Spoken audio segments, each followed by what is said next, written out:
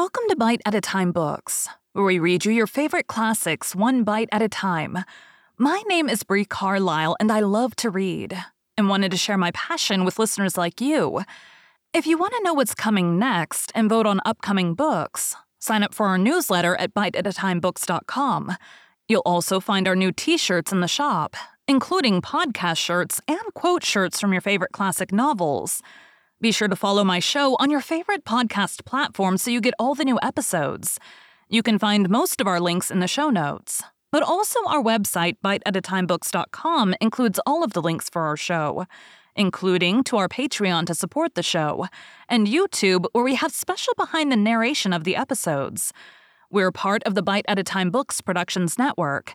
If you'd also like to hear what inspired your favorite classic authors to write their novels, and what was going on in the world at the time, check out the Bite at a Time Books Behind the Story podcast, wherever you listen to podcasts. Please note, while we try to keep the text as close to the original as possible, some words have been changed to honor the marginalized communities who've identified the words as harmful, and to stay in alignment with Bite at a Time Books' brand values. Today we'll be continuing Rainbow Valley by Lucy Maud Montgomery. Chapter 35. Let the Piper Come. "And so," said Miss Cornelia, "the double wedding is to be sometime about the middle of this month." There was a faint chill in the air of the early September evening, so Anne had lighted her ever-ready fire of driftwood in the big living room, and she and Miss Cornelia basked in its fairy flicker. "It is so delightful, especially in regard to Mr. Meredith and Rosemary," said Anne. "I'm as happy in the thought of it as I was when I was getting married myself. I felt exactly like a bride again last evening when I was up on the hill seeing Rosemary's trousseau." "They tell me her things are fine enough for a princess," said Susan from a shadowy corner, where she was cuddling her brown boy. "I've been invited up to see them also, and I intend to go some evening. I understand that Rosemary is to wear white silk and a veil, but Ellen is to be married in navy blue. I have no doubt, Mrs. Doctor dear, that is very sensible of her. But for my own part, I've always felt that if I were ever married, I would prefer the white and the veil as being more bride-like." A vision of Susan in white and a veil presented itself before Anne's inner vision, and was almost too much for her. "As for Mr. Meredith," said Miss Cornelia, "even his engagement has made a different man of him. He isn't half so dreamy and absent-minded, believe me. I was so relieved when I heard that he had decided to close the manse and let the children visit round while he was away on his honeymoon. If he had left them and old Aunt Martha there alone for a month, I should have expected to wake every morning and see the place burned down." "Aunt Martha and Jerry are coming here," said Anne. "Carl is going to Elder Clow's. I haven't heard where the girls are going."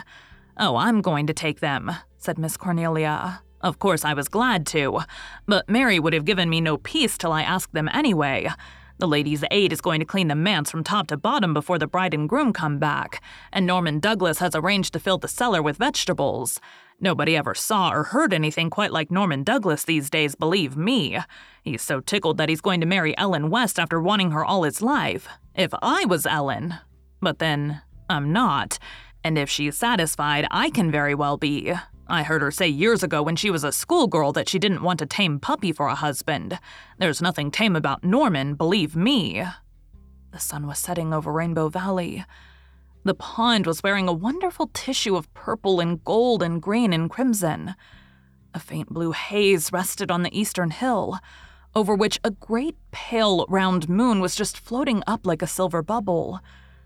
They were all there, squatted in the little open glade, Faith and Una, Jerry and Carl, Jem and Walter, Nan and Di and Mary Vance.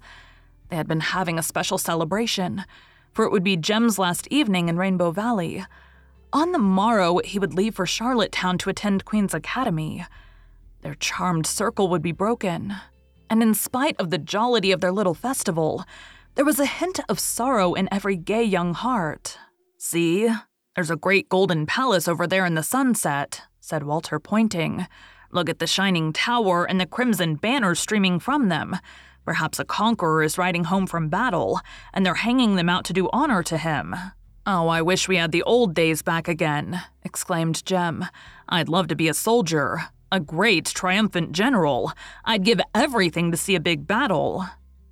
Well, Jem was to be a soldier and see a greater battle than had ever been fought in the world, but that was as yet far in the future. And the mother, whose firstborn son he was wont to look on her boys and thank God that the brave days of old, which Jem longed for, were gone forever, and that never would it be necessary for the sons of Canada to ride forth to battle, for the ashes of their fathers and the temples of their gods. The shadow of the great conflict had not yet made felt any forerunner of its chill. The lads who were to fight, and perhaps fall on the fields of France and Flanders, Gallipoli and Palestine, were still roguish schoolboys with a fair life in prospect before them. The girls whose hearts were to be wrung were yet fair little maidens astar with hopes and dreams. Slowly the banners of the sunset city gave up their crimson and gold. Slowly the conqueror's pageant faded out. Twilight crept over the valley, and the little group grew silent. Walter had been reading again that day in his beloved book of myths, and he remembered how he had once fancied the Pied Piper coming down the valley on an evening just like this. He began to speak dreamily, partly because he wanted to thrill his companions a little, partly because something apart from him seemed to be speaking through his lips. "The Piper is coming nearer," he said. "He's nearer than he was last evening I saw him before. His long, shadowy cloak is blowing around him. He pipes, and we must follow.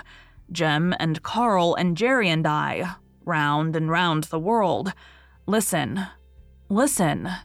Can't you hear his wild music?" The girl shivered. "You know you're only pretending," protested Mary Vance. "And I wish you wouldn't. You make it too real. I hate that old piper of yours." But Jem sprang up with a gay laugh. He stood up on a little hillock, tall and splendid, with his open brow and his fearless eyes. There were thousands like him all over the land of the maple. "Let the piper come and welcome," he cried, waving his hand. "All follow him gladly round and round the world." The end.